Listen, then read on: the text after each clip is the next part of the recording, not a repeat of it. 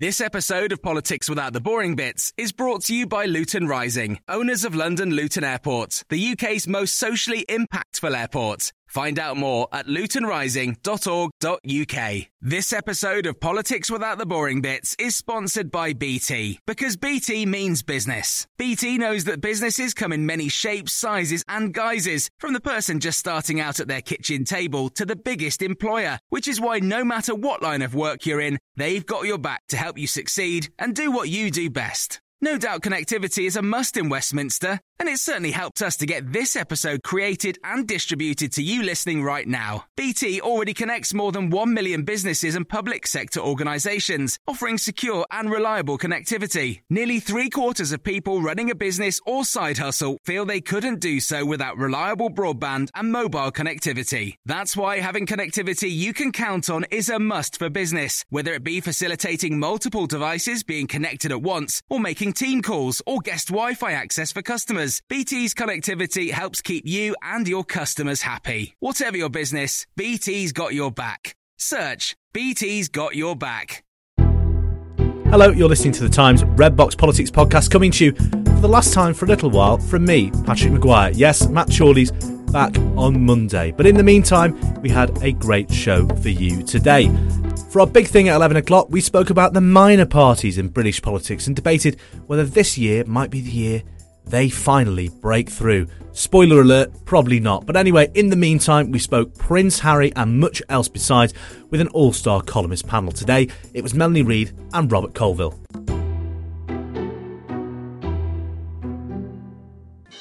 The Columnists on Times Radio. Yes, it's a Friday, so we've got Melanie Reid. Morning, Melanie. Morning, Patrick. How are you? Happy New Year. And it's the 6th. Yeah, and to you too. It's the 6th, the 12th day of Christmas. I can still get away with saying that. And we've got Robert Colville from the Sunday Times too. Morning, Robert. Good morning. How are you, Robert?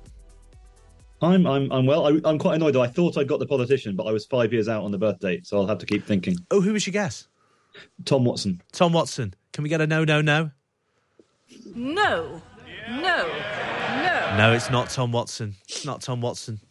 Alas. So that's two incorrect guesses. I wish someone had told me, because we were really struggling for guesses for that last round. But anyway, Robert, I'm very grateful. It's not Tom Watson, guys, if any of you at home were wondering who our mystery politician was. Right, let's get straight into it, shall we? There's only one thing I'm afraid we're going to talk about this morning, but it's fascinating stuff, totally unprecedented stuff from Prince Harry in his memoir Spare. A family dispute, Melanie. Do you have more than? I know you have a son who we often talk about and embarrass on this show. Have you just got the one son, or have you got two sons? Oh, one son, but I'm very aware how little boys fight, siblings fight, cousins fight. And doesn't every family have fallouts? Every family is unhappy in their own way. And siblings, brothers fight, brothers brawl, step-parents cause tension. Young men lose their virginity and take drugs and do stupid things. And but give or take a few billion quid, that's the kind of stuff that can appear on the Jeremy, used to appear on the Jeremy Kyle show. And that's what makes, for me, this makes it very sad and rather tacky that it's been put into the public arena in a way that it doesn't have to be, because we all recognise these things go on. But does it really help if they're turned into a bit of a public circus? It's very sad. Robert, if one of your kids had written a memoir this salacious, this prurient, revealing all the ins and outs of your family life or your family tensions, I'm sure you wouldn't be best pleased, would you? I mean, I know your kids are very young, so I'd be impressed first and foremost. Because it would involve a quantum leap in literacy from a 7-year-old and a 4-year-old. At the moment, we have a sign on the kitchen saying, this is the gingerbread factory, get your gingerbread here, which is about the limit of their literary aspirations. Yes, I mean, look, Prince Harry did have to hire a ghostwriter. That's what I will say about that one. But Robert, if you were advising the palace, because we joke, but these are incredibly serious allegations. They are of constitutional import, right? Because the monarchy in this country depends on sort of public consent, or rather needs the public to be be happy to acquiesce to its continued existence. And if it's at the heart of a controversy like that, and there are questions about the personal conduct of the heir to the throne, do you think it's difficult for Buckingham Palace and the Prince of Wales to maintain the vow of what they call dignified silence that they've kept so far, or does this sort of warrant a response from Prince William, do you think? I think they will maintain that vow of silence, and I think they'd be right to do so. My view is that if this had come out earlier, if this had been raised at some other stage in proceedings, I think there would have been more of a sort of, it would have been more shocking. But we're at the stage now where Harry has been. I mean, lots of people are sort of saying this is just a commercial thing. Netflix and his publishers have bought his soul, and he has to deliver the goods. I don't think that's it. I think the people who've read this book or the extracts from it, seem to show he is in pain. He is lashing out. He is anguished. But what does But at this point, everyone is on their sides, right? It's everyone is either Team Harry or Team William. Everyone knows what they think about Meghan Markle. Harry thinks she is an angel who walks on earth. Quite a lot of people who worked with her don't seem to share that view, and it's striking that one of the things that comes through is he doesn't. Anytime anyone criticizes Meghan, he assumes they can only be motivated by press briefing as opposed to anything she may have done. So I think everyone is. It's kind of almost like American politics, actually. Everyone is so set in their ways. Everyone is so on one side or the other that I think quite a lot of people will just write this off as the latest. In a sort of prolonged campaign. That's what makes it sad. He is sort of trying to make them come to terms. He's trying to engage with them as if they were a normal family, but they're not a normal family. They're the royal family, and there's things they can and can't say. And the idea that they're going to sort of apologise and engage with him and go through a sort of Californian style psychotherapy process, I think is for the birds. Well, Robert, hold that thought because we're going to talk about an even more divisive figure in public life, Liz Truss, who, if you read the Times this morning, you read a very good Times column from Spectator political editor Katy Balls, is plotting perhaps the unlikeliest comeback we'll see in 2023. And Katy joins us on the line now. Morning, Katy. Morning. Interesting story you've got in the Times this morning, plotting over Chinese, a Liz Truss think tank. Obviously, there's no question of Liz Truss being back in number 10 anytime soon, but as you say, the Trussites are mobilising.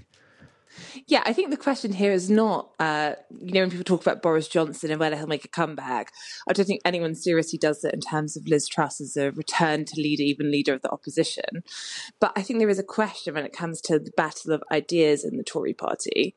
This group, partly, I think mainly even because of the exceptional circumstances in which her premiership blew up, were pretty quiet ahead of Christmas.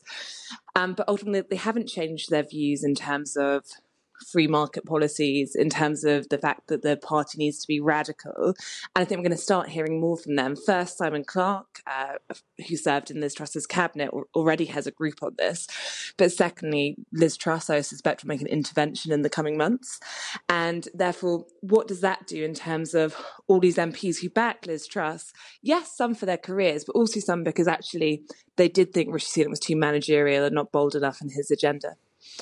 And it's interesting, isn't it? Because as you say, as much as it's easy to say Liz Truss was routed, humiliated, her premiership ended after 49 days, the fact remains that she won a handsome majority among MPs and among Tory members. Clearly, her ideas, sort of, the low tax, low regulation, that sort of thing, is popular in the Tory party. And if Rishi Sunak is going to leave a vacuum, if he's going to take the sort of semi-deliberate decision not to be at the forefront of every debate, then there's a vacuum there waiting to be filled. And Liz Truss's ideas, as you write in the Times this morning, are pretty popular among her target audience on the Green benches. Exactly. And I think this is not saying Liz Truss is the perfect communicator for this message, to be very clear. But the point is, I think we saw it this week. So Rishi Sunak wants to, focus on his 5 priorities, and he wants to under-promise and over-deliver. So he'd rather have low expectations and exceed them. But then there's a big row about childcare reform because of reports that Rishi Sunak will not be taking forward Liz Truss's plans when it came to quotas, a policy that wasn't even really formally announced. And I think that took Number 10 aback to a degree that this had even become a thing. But it had the effect that not only did you have those who supported Liz Truss and the leadership saying we should listen to this, from Kit Malthouse to Simon Clarke, you also had MPs on the other side of the party saying, well, I don't agree with Liz Truss's solution, but why don't we have an offer on childcare yet? So it just adds to pressure on Rishi Sunak. So again, in this balancing act he has where he doesn't have too much authority, he needs to, I think, give enough to this side of the party to say that there is, ambitions for growth that go beyond what people expect to happen on growth pretty much anyway in the next year or so, in order to keep this tricky balance. Well, as you write, Katie, when a party trails by 20 points, can slow and steady be the answer? And that's the question Liz Truss and her supporters are pondering, and we're going to be hearing much more from them in the coming months. That was Katie Balls, political editor of The Spectator. She's got the lead column in this morning's Times. Well worth the read. Just head to the Times website or pick up a copy of the paper. Robert Colville was listening to that. Robert, what do you make of that? Katie's onto something, isn't she, in that while there is no question, no realistic question of a coup against Rishi Sunak, it's remarkable we're talking about in these terms, such are the regicidal impulses of the Tory party, even 2 months into Rishi Sunak's premiership. There's no question of a change in leadership, but the policy debate is still very much live, isn't it? Do you think the Trussites, as Katie puts them in this morning's paper, are pushing against an open door to a certain extent? I think the Tory parliamentary party is one of the most extraordinarily ungrateful constituencies in British politics. Just when Sunak took over, basically the building was on fire, and the key job was to stop the markets plummeting and to stabilise the ship, which they've done. And now everyone is in a kind of like, well, that's great, yeah, but what have you done for me lately? Kind of mood. So I do think there's something to it. Like, people are not agitating about the leadership. What they are saying is, they're seeing things like the childcare reforms or the cancellation of Kwasi Kwarteng's review of tax simplification, like not the sort of big headline kind of budget busting stuff that Truss was doing, but the sort of nerdy, grinding supply side reform stuff that was meant to deliver lower bills to people and make the economy a more dynamic place. And they're saying, look, this is still good stuff. How come we're cancelling that? And as you said, the government's been taken aback. But I don't think that this isn't a sort of straightforward ideological debate. Like, people like Sunak and Hunt and the rest, they share many of these views. They are free marketeers, but they are saying, well, look, we have to prioritise some other stuff, and that opens up space for debate in the party. I mean, housing would be another issue on this, that I've shouted about and written about in the Sunday Times again and again and again. That the government decided it had to cave to the pressures from the backbenchers to basically cut house building in the southeast for the sake of those MPs in marginal seats, and there's a lot of people who are unhappy about that, myself included. And you've written at some length on those subjects in the Sunday Times, of course, Robert, as followers of your oeuvre will well know.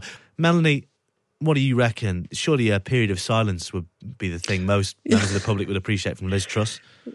They can't help themselves, can they? It's the ideologues. You can't keep a good ideologue down, and I find it extraordinary that at a time when they've made such a mess of things, they're not even embarrassed about it. They're still agitating away. They don't see that that dull will win this race. That they have to move to the centre. They have to keep very still and quiet and hope that managerialism wins them back some credibility. It makes me laugh, because they're supposed to be very, very intelligent people. You'd think they would just think, okay, let's get behind Sunak and make it happen. But they're incapable. Well, that's quite enough Liz Truss for one morning. I agree. Let's move back onto the question of celebrity memoirs, which are not always written by the people whose names are on the dust jacket. Prince Harry, no exception. His book was ghostwritten by J.M. Moehringer. Melanie, you're writing about this for the paper this weekend. From experience what a ghostwriter does. Yeah, I mean, I believe Robert has too. So, I mean, you've got a couple of ghostwriters here. You know what it's like. We can tell you, but I mean, J.R. Moehringer he came to my attention. I think it was 2009. He wrote a fantastic autobiography for Andre Agassi, the tennis player, which was a terrific book, a real of a confessional of a deeply unhappy childhood of poverty and bullying, and of a very damaged, sad childhood, and terrifically well written, terrifically sensitive book. And I've written about that it's online at the moment, but ghostwriting, as Robert I'm sure will agree with me, it sounds easy. It's incredibly difficult because you have to put yourself. You are the narrator. You have to put yourself into someone's voice, into their shoes, into their feelings, and it's a big ask. Sounds easy, but is incredibly difficult. Robert, would you agree?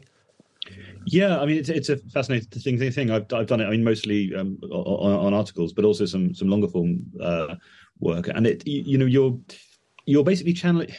The most successful ghostwriting is when people kind of read it back and think, oh, why did I even need a ghostwriter? This is just my words. This is just what I think. It's trying to, it's taking yourself completely out of the equation, sort of completely channeling the person you're talking to, and it's sort of, you're setting out what they would write if they could write, or if they could write sort of, well, if they had time to write, or if they had the ability to write, or whatever it is, whatever the limitation is, which means that they can't or don't want to sit down and do this sort of stuff. And it's an incredibly intimate process because you are. Normally as a journalist, as a columnist, you're taking both sides. You're weighing up the evidence. But with this, you're not. You're absolutely channeling the person you're talking to. You're their voice. But also you then have to sort of retain just that little bit of distance and kind of push back and say, hang on, you've just told me this, but actually, wouldn't other people say this? And don't you need to acknowledge that? It's a fascinating balancing act. It is, isn't it? Sorry, go on, Melanie.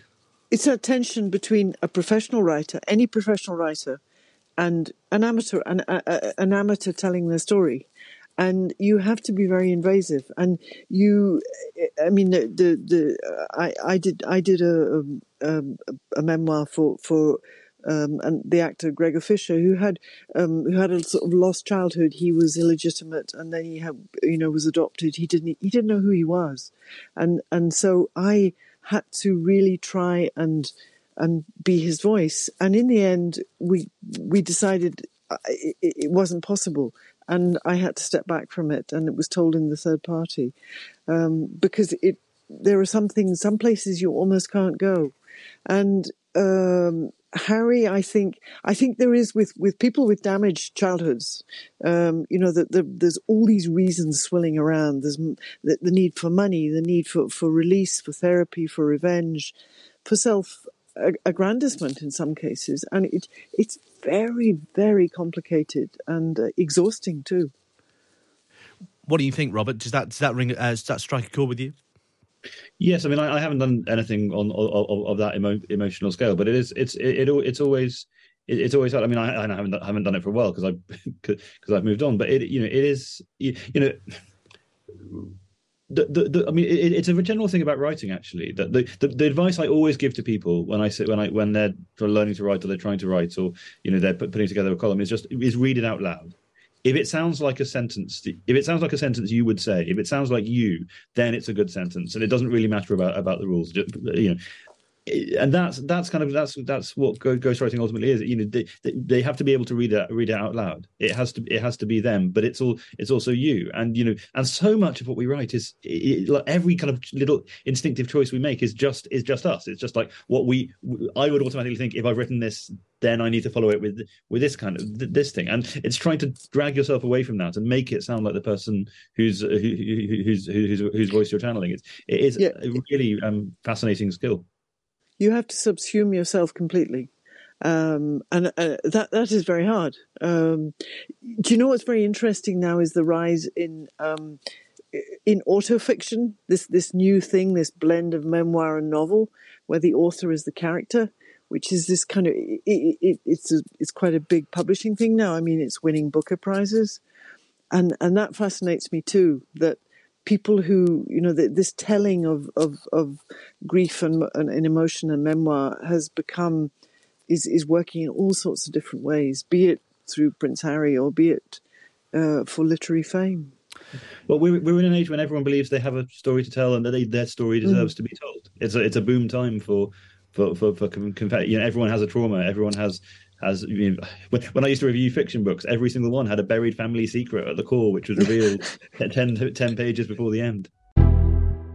That was Manly Reid and Robert Colville. Remember, you can read them in the Times and Sunday Times every week. Just pick up a copy of the paper from all good retailers, or alternatively, why not get a digital subscription? Go to thetimes.co.uk/Times Red Box.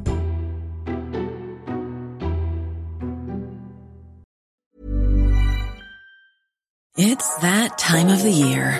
Your vacation is coming up. You can already hear the beach waves, feel the warm breeze, relax, and think about work. You really, really want it all to work out while you're away. Monday.com gives you and the team that peace of mind. When all work is on one platform and everyone's in sync, things just flow. Wherever you are, tap the banner to go to Monday.com. Quality sleep is essential. That's why the Sleep Number Smart Bed is designed for your ever-evolving sleep needs. Need a bed that's firmer or softer on either side? Helps you sleep at a comfortable temperature? Sleep Number Smart Beds let you individualize your comfort, so you sleep better together. J.D. Power ranks Sleep Number number 1 in customer satisfaction with mattresses purchased in-store. And now, save 50% on the Sleep Number Limited Edition Smart Bed for a limited time. For J.D. Power 2023 award information, visit jdpower.com/awards. Only at a Sleep Number store or sleepnumber.com. This episode of Politics Without the Boring Bits is brought to you by Luton Rising, owners of London Luton Airport, the UK's most socially impactful airport. Find out more at lutonrising.org.uk.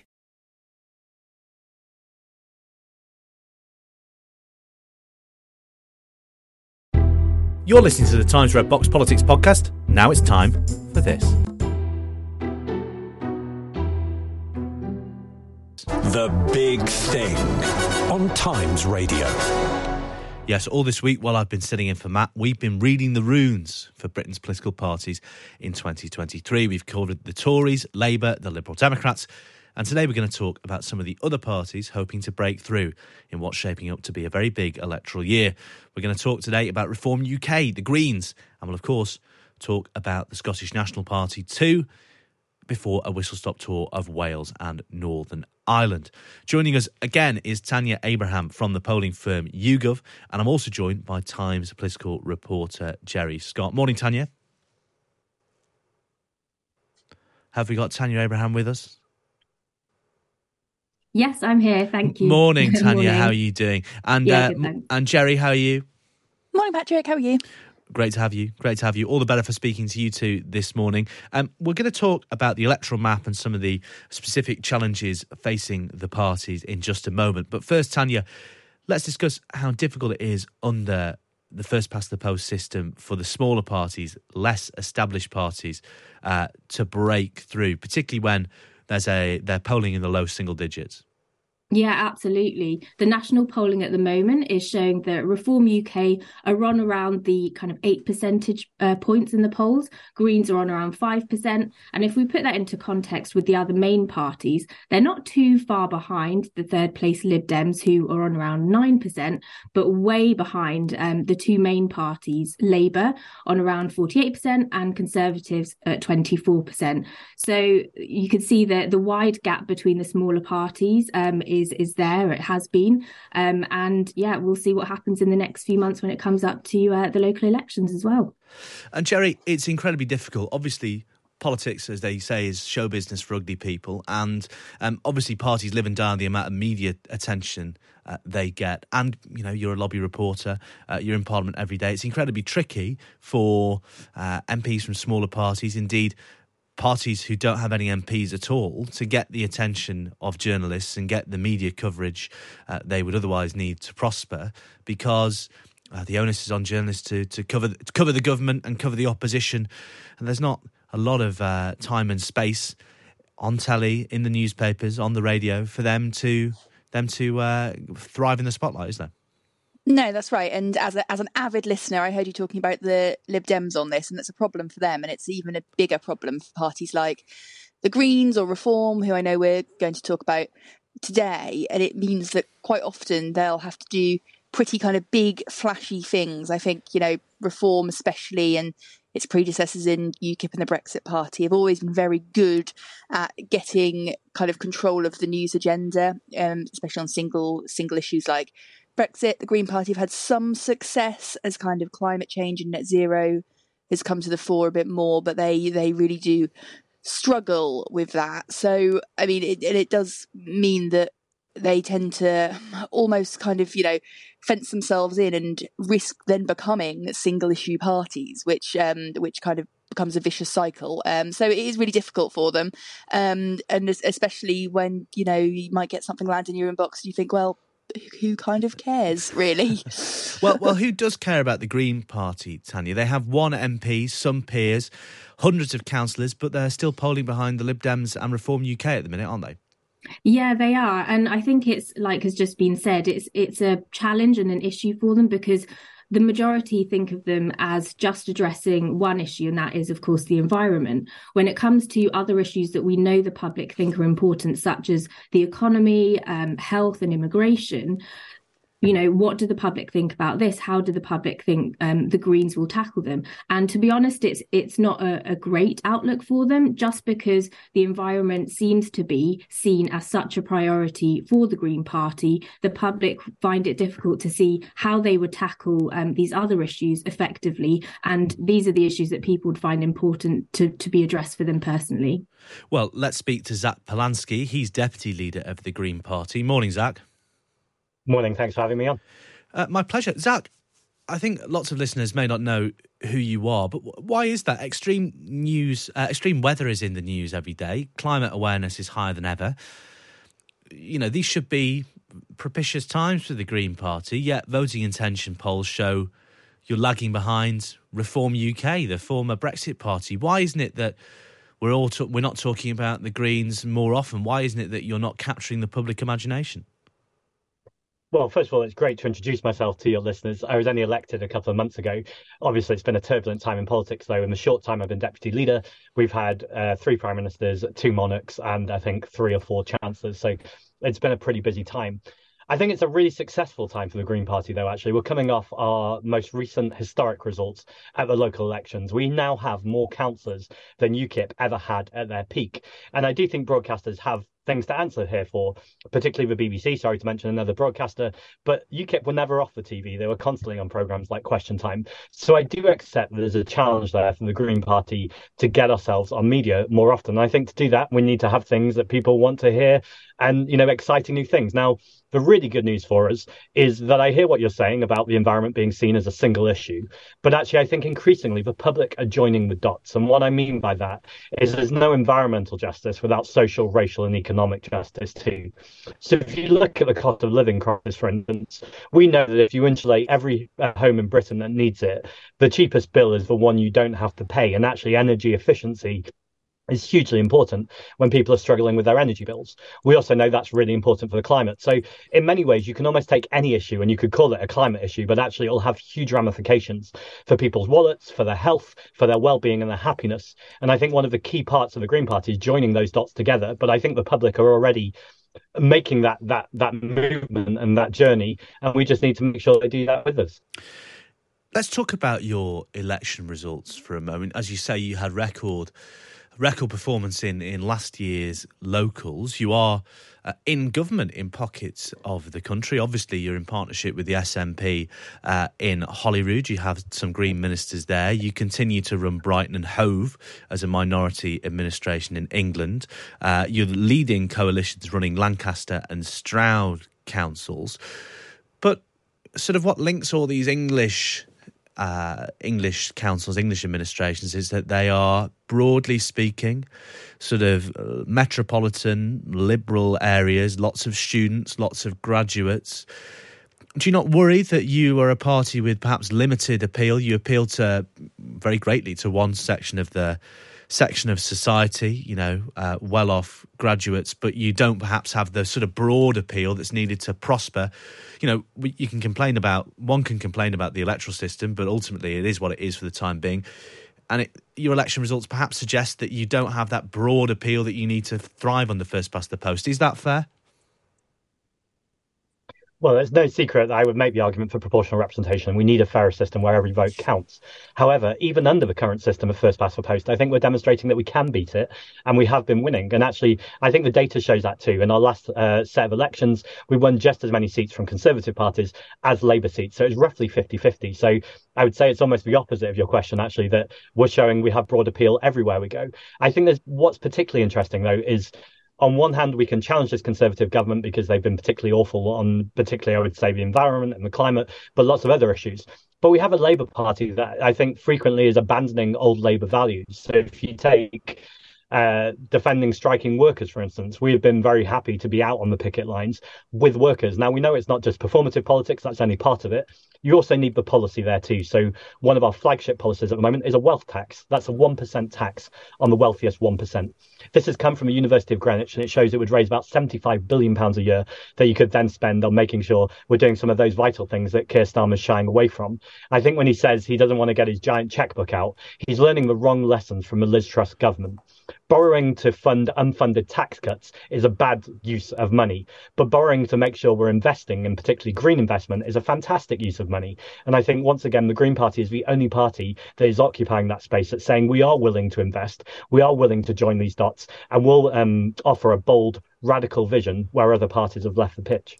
Well, Zach Polanski, Deputy Leader of the Green Party, thanks very much for joining us to make the case for the Greens, who are on the up in numbers of councillors, but not in the polls. They're lagging behind Reform UK, the party that grew out of Nigel Farage's Brexit party. Some think it's just a vehicle waiting for Nigel Farage to take the helm again. Tanya Abraham from YouGov, you're still listening. Although they don't have much by way of representation, Reform UK, they rebranded after the 2019 election. They're now level pegging with the Lib Dems. They're polling much higher than the Greens, level pegging with the Lib Dems. And in this week's poll of voting intention from The Times, 9% of 2019 Tory voters are saying they'll vote for Reform UK, which is pretty remarkable for a party that, who were little known a couple of years ago and have ditched one of the most successful brands in British politics. Yeah, what you're saying is absolutely correct. There is a proportion of 2019 Conservative voters who say they would vote for Reform UK if there was an election tomorrow. And we have to kind of come back to those issues that people find important. When we think about immigration, this is one of the key issues that Reform UK have talked about in recent weeks and months. And we also know that the public are, as a majority, kind of dissatisfied with how the government is handling immigration as an issue. So we need to kind of consider whether people, or how much people are upset with or unhappy with the government's performance on a whole when it comes to certain issues, and how voting behaviour is impacted, whether it's voting for an alternative, a similar party with similar values or stance on an issue, or just because they don't want to vote for the alternatives of Labour or even Liberal Democrats. Well, Matt had recently had Reform UK leader Richard Tice on the show. Let's have a listen to what he had to say. As I think some of your listeners may be aware, we've had record levels of new memberships joining. Just on Friday alone, we had 693 new members join after the news of the legal net migration numbers from the ONS released on Thursday. So, yeah, we represent what I think most people who voted for Brexit, what they wanted, which was to take control of our laws, money and borders. And none of those things, regrettably, have been delivered and are being delivered by the Conservative Party. So why are you still only on 6% in the polls? Well, look, it depends which polls you listen. On one a couple of weeks ago, Matt, we were on 9%. We're ahead of the Lib Dems, and it was interesting that nobody in the media wanted to sort of pick up. The trend is upwards. Essentially, we are, as Reform UK, as a new brand, we're only 22 months old. We're making progress. We're consistently ahead of the Greens. We're chomping at the Lib Dems. And as I say, we're the party on the up. And I think that, frankly, the Tories are the party that's on the way down. That was Richard Tice, the leader of Reform UK. Gerry Scott. Richard Tice gave a press conference yesterday. He said the party is going to stand candidates in every constituency in England, Scotland and Wales. What do you think success looks like for them? Because history shows that parties of the radical right on the Tories' right flank, UKIP and the Brexit Party before them, struggle, well, almost find it impossible to win parliamentary seats. But what Conservative MPs will worry about, and indeed some Labour MPs, is their role as a spoiler on the ballot paper. Well, I'm shocked, I tell you, shocked to hear Richard Tice say that he hasn't had any coverage of his polling results, because I wrote quite a detailed deep dive on it for the Times just a couple of weeks ago and spoke to Richard himself for it. But that's by the by. Look, what Tory MPs fear is really that Nigel Farage is going to come back and play a big part in reform in a big way, and that will squeeze them out, particularly in those 2019 Red Wall seats. They're not too worried if Farage himself doesn't make an appearance, it seems, but they are otherwise, and that's the impact that they could have, by standing in candidates in all those seats. And it's really that small boats issue that we've just heard about that they're really pushing on. And I think, what we saw previously in these Red Wall areas is people turning to reform because they were just sick of the whole Westminster system, or what was the Brexit Party then, wasn't it? So I think that's probably the fear, but I do agree with you that the likelihood of actually getting any seats is pretty slim. And then it comes back to what we were just talking about do they trust small parties? Do voters trust small parties to deal with other issues? If we look back to the Greens, their opposition to nuclear power during the cost of living crisis has put people off. So has their policy of wanting to pull out of NATO at the same time as we're seeing Russian aggression in Ukraine. So I think it's very tricky for these parties to get much further than being a protest vote. And what's Nigel Farage saying? He's the key, isn't he, to Reform UK's success or not in the eyes of nervous Tory MPs. What's he saying about the prospects of a comeback? He's not ruled it out. He, in fact, refused to rule it out. He said that he's actively involved with raising money and finding candidates. He said life is much more fun doing what he's doing now, which is presenting television programmes. But he did say, you never know, I'm not ruling it out completely. So, he won't say, until the moment that he's decided, I'm sure. I'm sure you'll be asking him again soon, Gerry, and he'll be giving you a similar non-denial denial.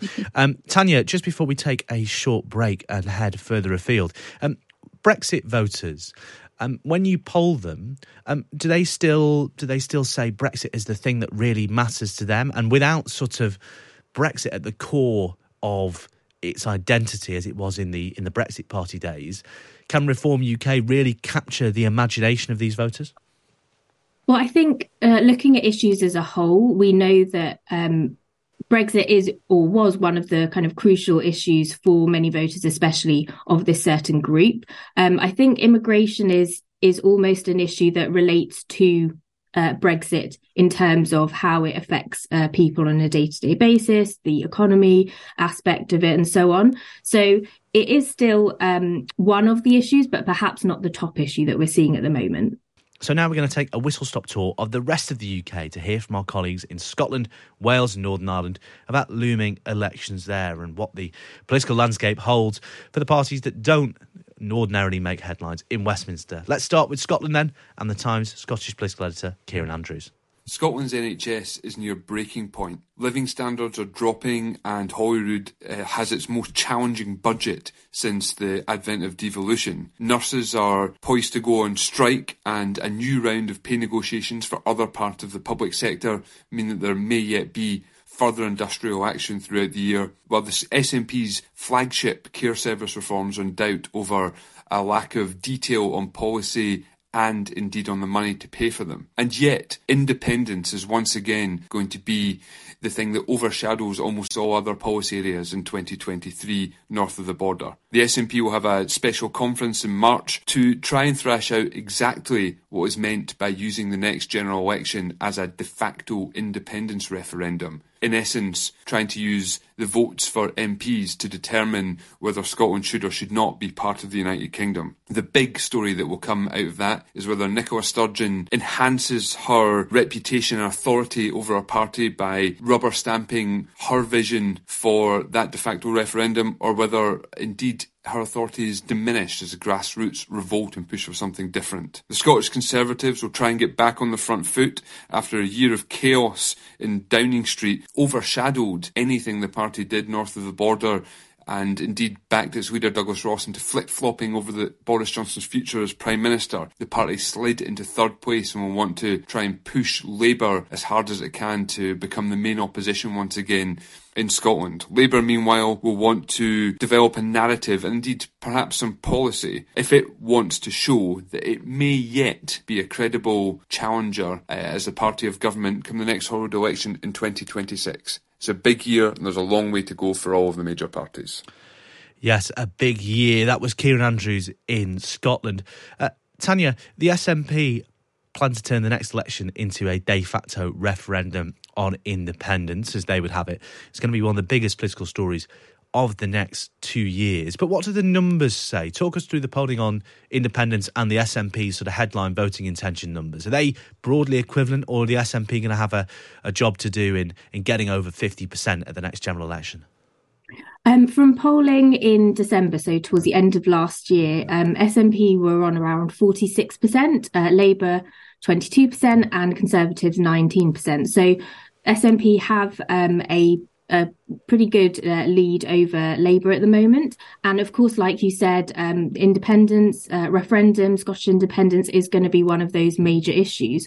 We found that around half think there should be a referendum within the next 5 years. Less people are kind of enthusiastic about it this year. So a longer time frame for a potential referendum would be preferred. What we've seen is that also since the Supreme Court ruling, which said that the Scottish Government can't hold an independence referendum without the UK Government's consent, we've seen that the yes lead for independence has slightly opened up. Previous polling to that had kind of put them on neck and neck, or kind of too close to call, but the court ruling has opened up the lead slightly. Yeah, it's going to be a huge political story and a real tricky situation for ministers in Westminster to manage. To Wales now, and we're going to hear from Will Haywood from Wales Online. Going into 2023, Plaid Cymru are in a really tricky position. Their current leader, Adam Price, took over in 2018 to much fanfare. Plaid's own literature actually described him as the prodigal son of Welsh politics, but things really haven't gone to plan for him since he took over. In the 2021 Senedd elections, an election where he said anything less than being First Minister had to be considered a failure, Plaid actually came third behind Welsh Labour, who won a working majority, and the Welsh Conservatives. Things didn't get better in the council elections in 2022. Plaid actually gained 3 councils, went from 1 to 4 in that election, but the councils they gained were in their heartlands and they had almost complete control of them anyway. It was only 1 or 2 extra councillors that pushed them into controlling those councils. But overall, they lost a net of 8 seats. Under Adam Price, they've really solidified their appeal in their heartlands. So Gwynedd in the north, Ceredigion, Anglesey and Carmarthenshire. He's very good at speaking to people who already agree with him and has tried to ride the increased wave of support for Welsh independence. However, in areas like the Valleys, areas like Cardiff, areas he needs to win if he's really going to have any real power in Wales, he just hasn't been able to cut through. Now, there's also personal issues. So there's been recent suspension of one of his MSs, and there is current investigation ongoing into his wider leadership. The reason this is going to present a problem is, as I understand it, he does not come out well when this investigation concludes in March. There's been widespread criticism of his ability to deal with serious allegations within the party, and I can't really see how he survives this. The real thing that's saving him at the moment is a lack of clear alternative. So it's going to be an interesting 2023 for Plaid. There could be a real realignment in policy where they start to try to appeal outside their traditional heartlands. But at the moment, they really are in the electoral doldrums. And finally, we can hear from Peter McVerry, station manager at our sister station, U105 in Belfast, on the situation at Stormont. The fortunes of the parties in Northern Ireland are woven so tightly together, with much of their future prospects hinging on whether a protocol deal can be reached. Out of the last 6 years, the Stormont Assembly has only been active for 2 of those. The most recent absence is, of course, as a result of the DUP decision as part of their protocol opposition. The other four main parties, Sinn Féin, the SDLP, the Ulster Unionists and the Alliance, have urged the DUP to re-enter the devolved assembly while addressing the acknowledged protocol issues in parallel, not something, though, DUP leader Jeffrey Donaldson has been willing to do so far. As ever in politics here, we've another deadline looming. If an executive isn't restored by the 19th of January, Secretary of State Chris Heaton-Harris is under a legal duty to call an assembly election within 12 weeks. Last time we had this scenario, just before Christmas, emergency legislation was pushed through the House to buy time, and the same could happen again. The Secretary of State has invited the parties to meet next Wednesday for roundtable talks.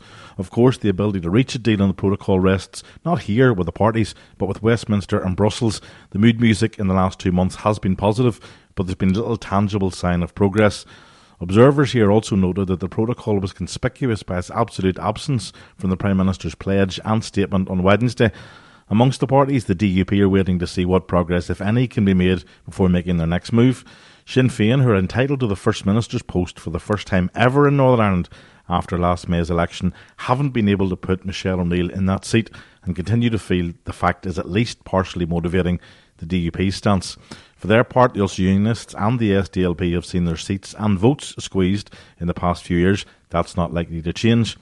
US President Joe Biden is reportedly keen to visit in April to mark 25 years of the Good Friday Agreement, though he's unlikely to come if devolution hasn't been restored. The parties did manage to set aside their differences yesterday and come together on the steps of Stormont for a silent vigil to remember victims of gender-based violence. But it's the ongoing silence inside the chamber that may dominate the political year.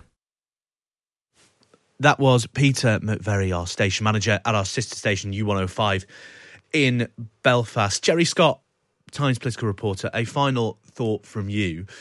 Obviously, this week we've been focusing on Keir Starmer, Rishi Sunak, their New Year relaunches, the battle of ideas between Labour and the Conservative Party. But Britain is a country that runs not just on two-party lines. Each devolved administration has its own difficult political debates and its own individual politics. The biggest issues that the government is going to face in the next year and beyond, public sector strikes, the Northern Ireland Protocol, Scottish independence, will be shaped to a large extent by political contests between smaller parties that will play into Westminster, isn't it? It's a much more complicated situation than perhaps we often think.